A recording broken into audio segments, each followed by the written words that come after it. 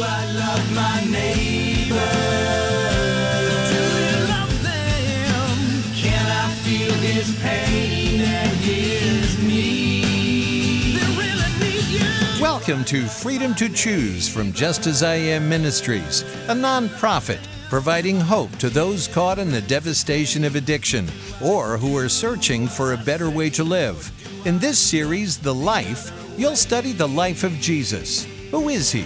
What is he really like? Does he care about me?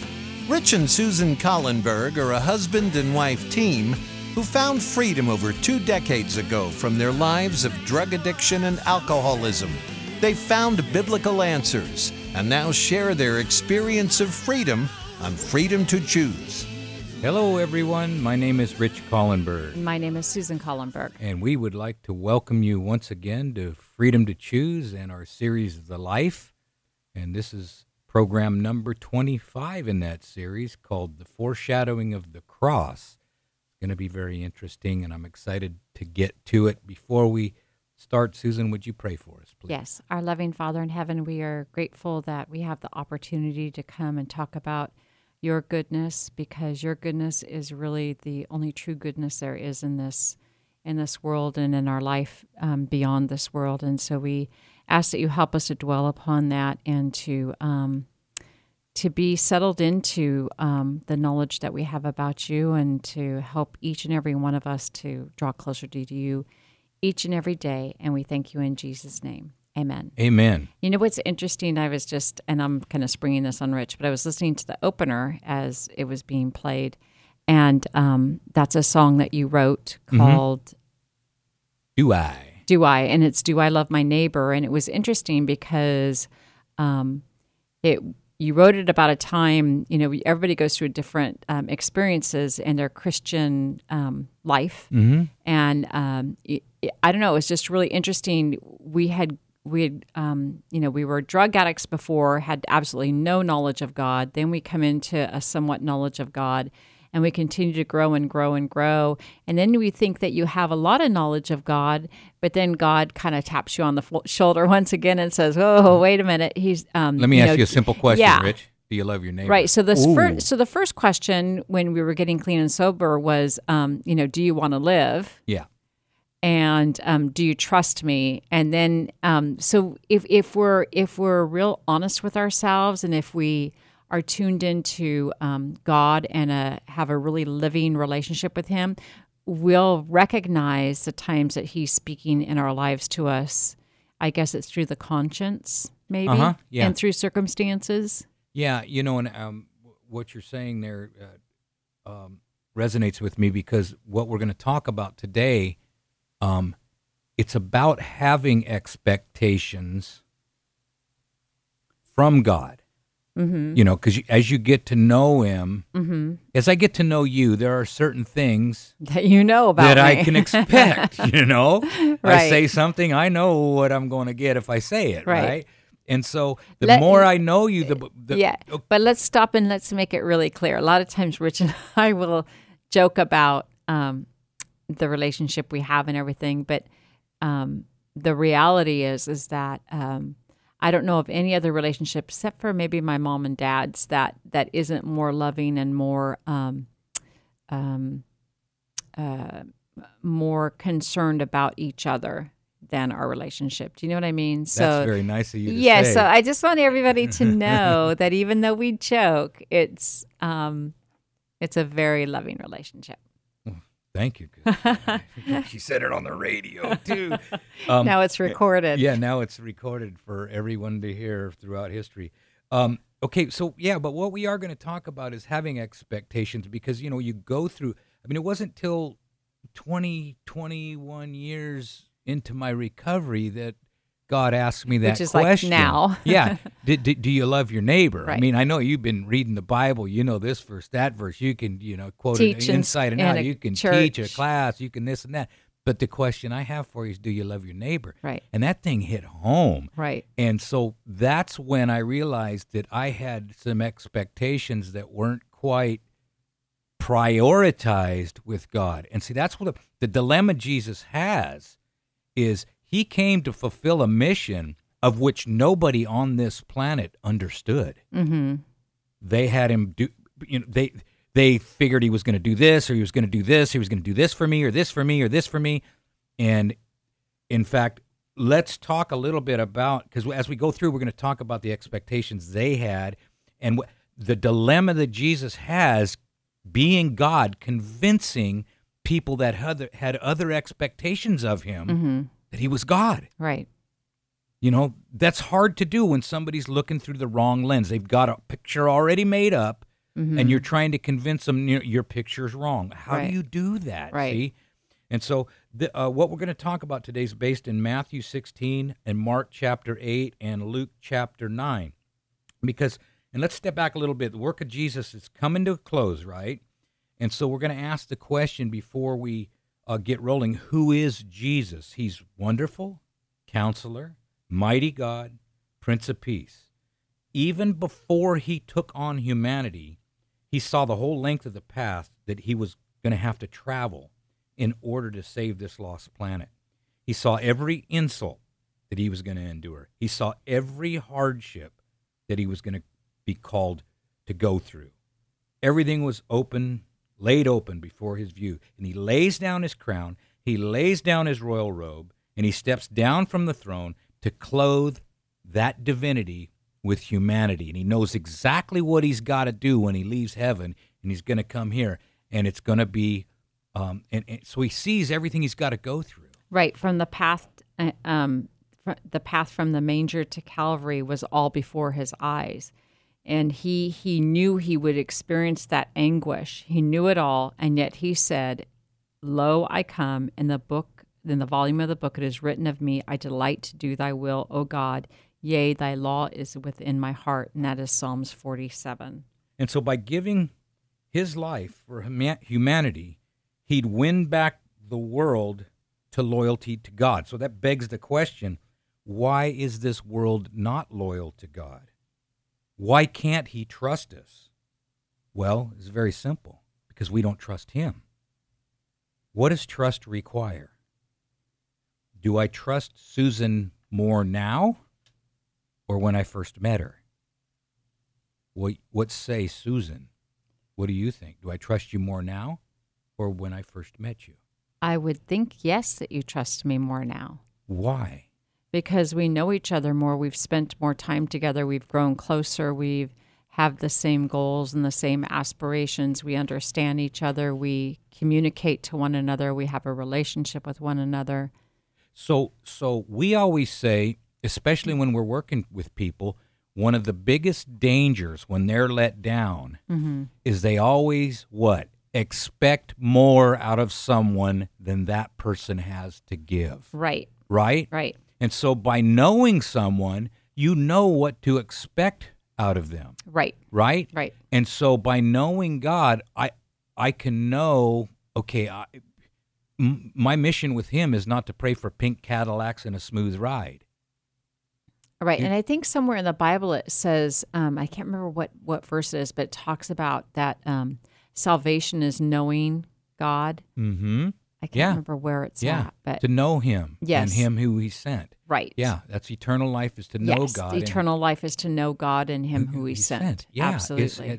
And trust requires trust. You can't trust someone if you don't know him. So why do we choose to love him? Well, because he first loved us.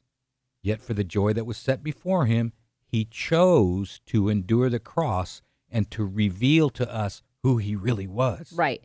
And I think probably the biggest reasons that we don't trust God is because we've made him out to be a monster. I don't even think that we realize we're doing that. Right.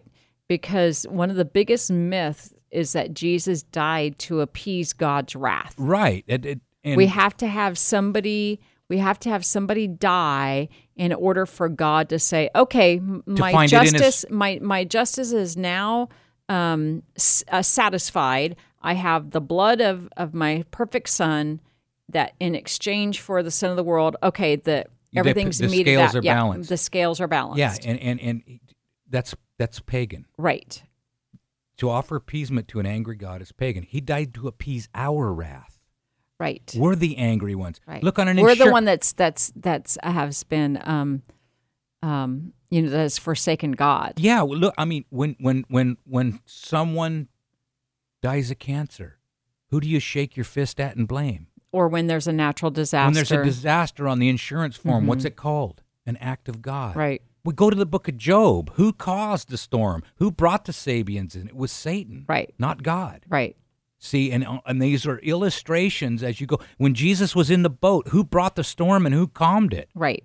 See, God is blamed for all of these things. We chose the devil to run this planet. And so we need to be reconciled back to God. Well, and I think we can go back to the whole thing. It's like we have to change God. So we're the ones that sin. Sin causes damage in our brains, but we expect we have to do something in order to change God so that God will accept us. And we're the ones that are angry. Right. We're the ones that are We're the untrusting. problem, not We're God. the ones that need to be changed, not God. Right. So we need to be changed from angry, fearful children to kind, God-like people, not God. God loved us, and he gave his son. Jesus said, I and the Father are one. If you've seen me, you've seen the Father. Right. And Jesus says, I don't condemn you. You're doing a good enough job of that yourself. Right. And God didn't put Jesus on the cross. Satan did. Remember that Jesus said that his time had come for me to be betrayed into the hands of sinful men. Right. Who were possessed by who? Satan. Satan, see? Right. Who betrayed him, God? No. Judas, the son of perdition. He didn't die to pay God off. He died to win us back and to shut Satan's mouth about God being vengeful, severe, arbitrary, and all those things that we categorize him. He's on the cross. He says, I forgive you. I forgive you. He didn't retaliate. He tried to show we're on a dangerous planet because we chose the wrong leader. Right. And the one being besides God and the Holy Spirit, I guess they're co-equal in their power, but the one being here and as a human being who had all the power that could do anything, and he died on the cross and said, forgive them. And go on further. I'll wash my betrayer's feet before I go there. In an effort to win his heart back to me. Right. Right. It's mind-boggling what God did to appease our wrath. Right. So when you take off a pair of glasses and you say you're nearsighted and you can't see things far away. So if you take off a prescription pair of clear glasses and then you put on a prescription pair of sunglasses, it's like a definition of things that comes in. So you're able to see things, quote unquote, in a different light. Yeah. And I think that that's the whole purpose of why Jesus had to come, was because this world was seeing God in the wrong light. The wrong light. And we continue to see him in the wrong light. And the whole thing is as this world continues to get more wickeder, our job as Christians and believers in God are to be able to represent him in that correct light. Right. He came to clarify the 10 Commandments. Love God and love your neighbor. Right. If you love your neighbor, you're not going to kill. You're not going to steal. You're not going to take his wife. You're not going to bear false witness. You're not even going to want to bear false witness.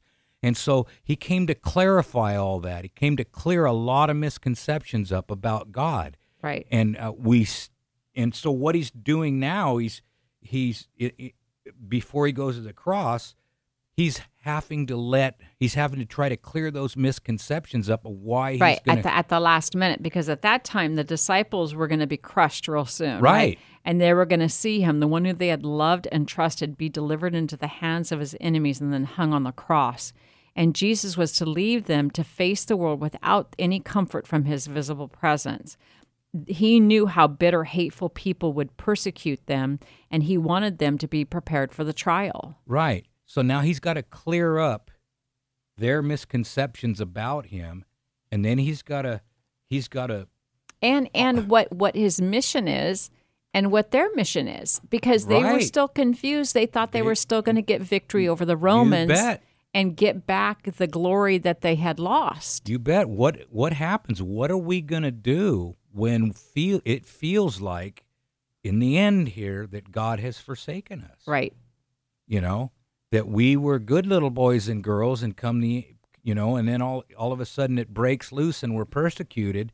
Well, Where's God at if it doesn't feel like he's here? And I know that that can happen just in our daily walk as Christians as well. We can be afflicted by an illness Yeah. or something that's out of our control, and then we say, God, why has this happened? Mm-hmm. And God, I think, is trying to tell us, I can't save you from the harm, but I will be with you through the harm that comes to you. Right, and we've talked about it before. Why does he allow people to harm other people? Well, where does it end when he starts taking away people's freedoms? Right. See, like I say, this planet has chose the wrong leader, and this is an illustration, not only to us to watch, but the rest of the universe. Remember, Satan's tail drew 1/3 of the stars out of heaven and cast them to earth. Mm-hmm. Book of Revelation. There's 1/3 of the most brilliant beings that God ever created got duped by the enemy. Mm-hmm. That selfishness and living for self was better than serving others. Right. And they're down here now wreaking havoc. And so God has got to illustrate. He didn't come here to make it all smooth for us. He came here to show us what sin does. Right.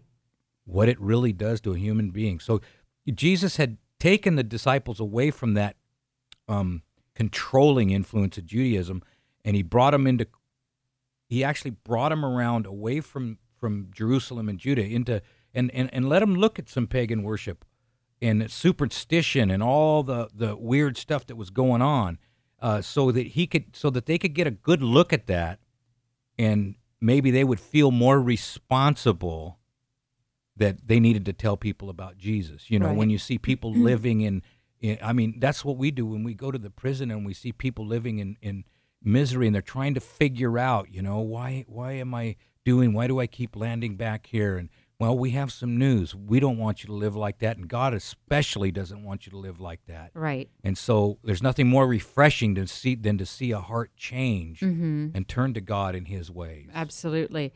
And, with the disciples, he was trying to tell them of the suffering that he was going to go through. But first, he went away alone and prayed that their hearts would be prepared to receive his words.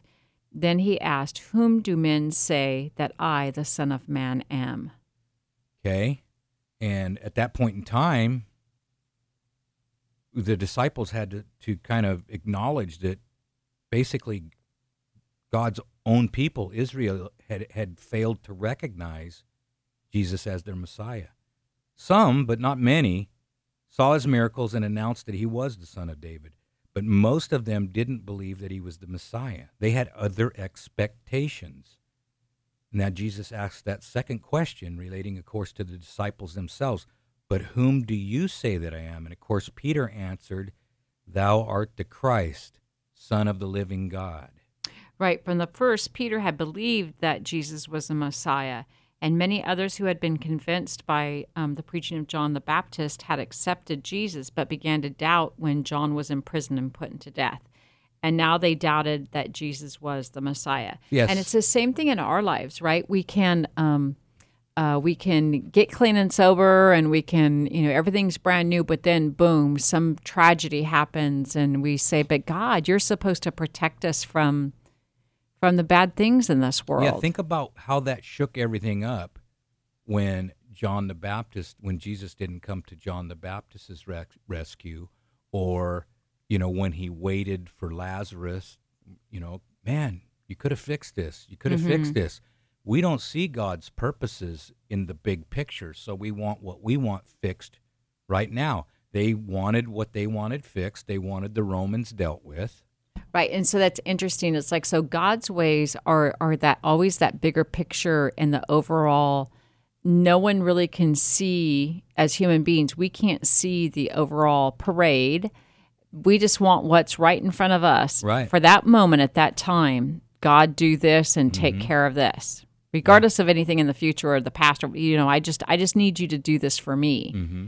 And God's saying, but I have a bigger picture out there. I'm managing, Yeah. What does it talk about in Ezekiel? He's got A wheel within a wheel. Exactly. At any given time, I got 7 billion people I'm dealing with right now. And so, Right. Yeah. Yeah. So there's a lot going on. So many of the disciples, this is what Jesus has got to kind of deal with now, is they're really enthusiastic about Jesus taking David's throne and ruling as a king, and they're let down when they realize he has no intention to do that. Right. So the thing is that Peter and his companions did stay true. The vacillations of those who praised Jesus yesterday and then condemned him today didn't destroy the faith of the true followers of Jesus. Peter declared, "You are the Son of God. You are the Son of the living God." Peter accepted Jesus not as a forceful king. He accepted him in his humiliation. And you know what he went through? Yeah, that was before after that. everything, right? Yeah, he says no. First, Peter really says, "No blew God it, of mine's going to right? hang on a cross." Then Jesus says, "Well, that's what I came to do." And then he denied him. Yeah, and then he denied him. So and light comes in stages, and you're not going to pick it all up at once. Peter and the disciples were still far from understanding Jesus' mission. The opposition and the misrepresentation of the priests and the rulers.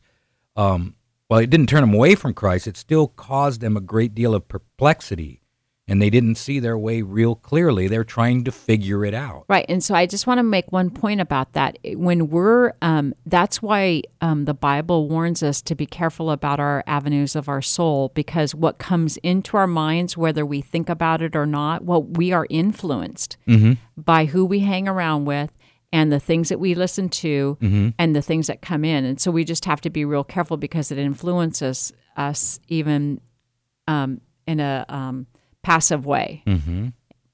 The influence of the early training with the teaching of the rabbis, the power of tradition, was still interrupted their view of the truth. From time to time, rays of light from Jesus would shine upon them, yet often they were like men groping in the shadows. But before they were brought face to face with the great trial of faith, the Holy Spirit rested upon them in power. Yeah, and every now and again, and I think we all go through this, that you get glimpses of light, and then all of a sudden you feel like you're really far away from God. Then you go to a mountaintop again, and then you come down, and so for times their eyes, they're turned away, but then all of a sudden they see the things which are not seen. 2 Corinthians 4:18. And beneath that guise of humanity, they see the Son of God. They get glimpses, and they say, okay, now we're starting to get it. And I think that's what God calls us to do in our relationship with him, is to continue to study and continue to see how he treated people so that we can have a better understanding, so that the Holy Spirit can truly get beyond all of our preconceived ideas, so that we can understand the true character of God, so that our expectations are in line with reality, with what God is able to do and what he's not able to do, what he can do, and so that our expectations it's all about, so we're steady in our relationship. There's a friend of mine that texts me every morning something. His name is Ron. I won't say his last name, but just a brother in Christ, and he texts me a message every morning. And this morning he texted about the Spirit of God, that the way we accept it is either going to harden our hearts or soften our hearts, and a lot of that is based on expectations. Remember Pharaoh?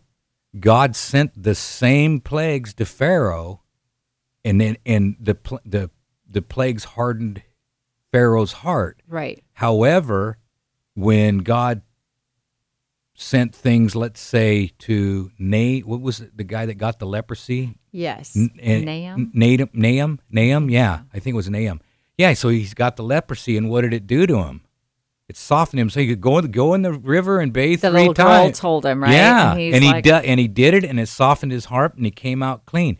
See, so it's not the trial. It's not the Holy Spirit's fault. It's our responsibility. Right. Our response to it. Our heart is the problem. Right. And our expectations from God are the problem.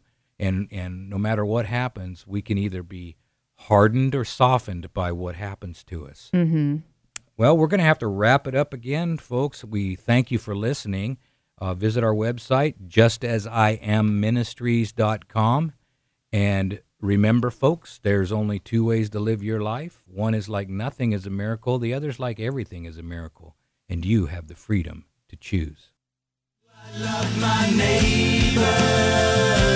Do you love them? Can I feel his pain and his need? They really need you.